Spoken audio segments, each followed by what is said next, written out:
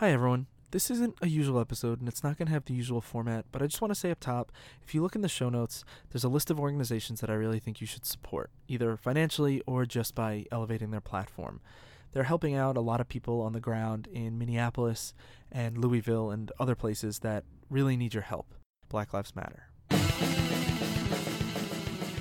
What kind of soundtrack keeps us inspired in a cynical world? I'm Ryan Lynch, and this is 33 and a third under 45.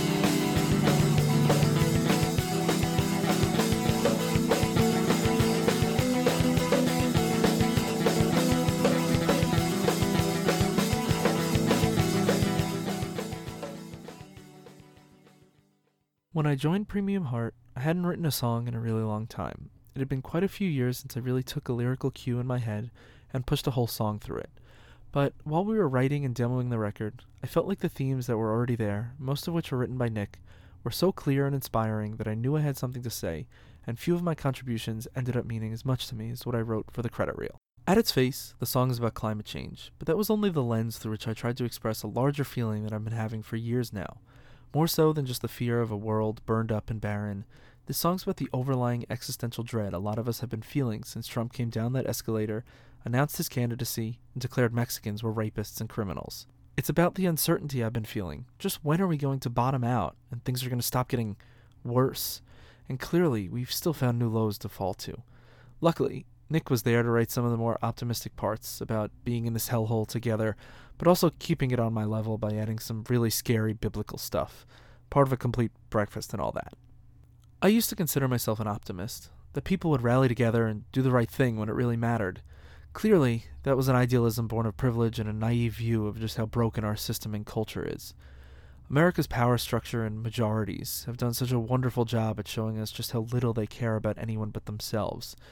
Yeah, that's rough, but not for me and mine.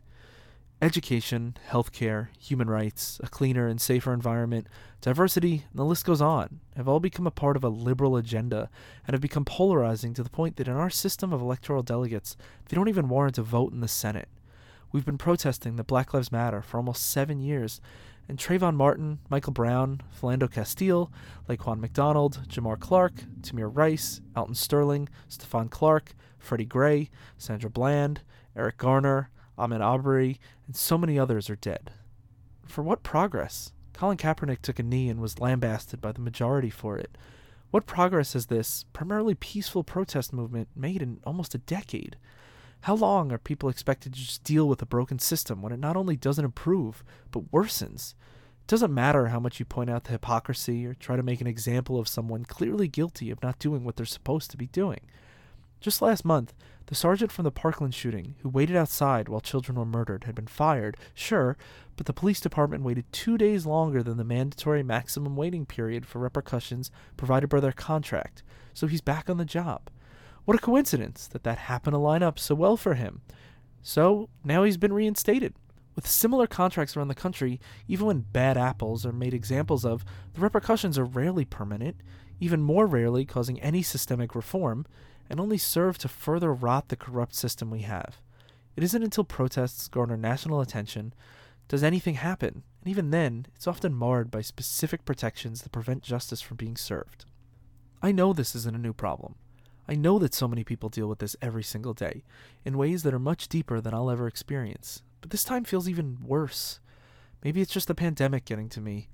Maybe it's that we're approaching the 4th anniversary of Trump's godforsaken elevator stunt. I don't know. But the juxtaposition of 3 major events has really broken the final shreds of whatever optimism I had left.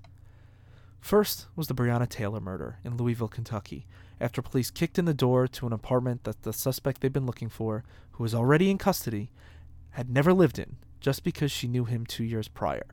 One of the officers was already in the middle of an ongoing lawsuit regarding abuse of power. She was shot 8 times. Then was the 1-2 of the Michigan reopen protests and the Minnesota protests.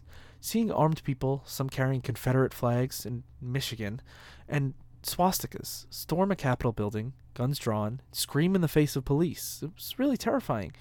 But no tear gas, no dispersing the crowd, nothing. Very fine people, says the president, echoing the statement he made about the Nazi rally in Charlottesville that killed Heather Heyer. Then, in Minnesota, after the horrifying murder of George Floyd by a police officer who kept his knee on George's throat for 9 minutes over a suspected counterfeit $20 bill, not quite the same reaction. Timelines are always hard to track from the outside in instances like this, but from what I can see, most of the severe escalation we've seen has been after tear gas was used to disperse crowds on the second night of protests.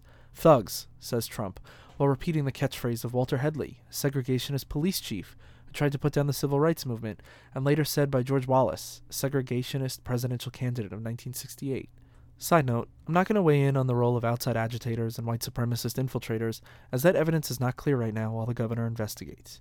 I don't want to blindly adopt a lot of rhetoric that gets tossed around about the role of protest and violence in times of severe injustice. I just can't stomach seeing all of the exact same people who ripped apart Colin Kaepernick, who, by the way, is paying legal fees for protesters, and other types of peaceful protesters once again screaming that these people, who are so sick and tired of all these injustices, should be more like those people who just a few years ago were, to paraphrase the president, sons of bitches who shouldn't be in this country.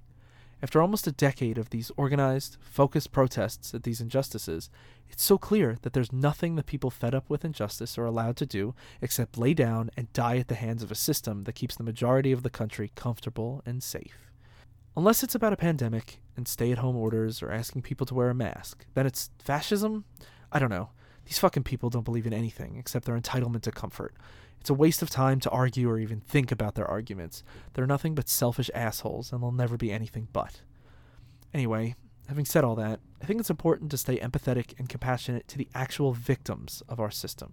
I have no patience left for the perpetrators and supporters of injustice and the class hierarchy we have in America, but that doesn't mean we can't care deeply for the people who keep getting shoved under the knees and boots of the oppressors. We need to support them at every step of the way.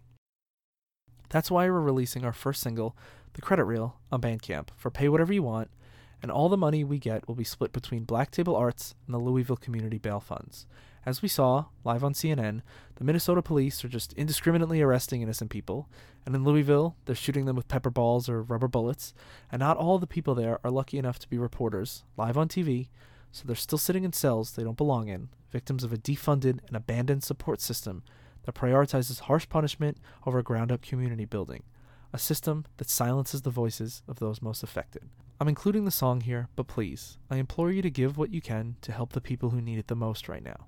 The Boston Tea Party was a riot, the suffragettes rioted, Stonewall was a riot.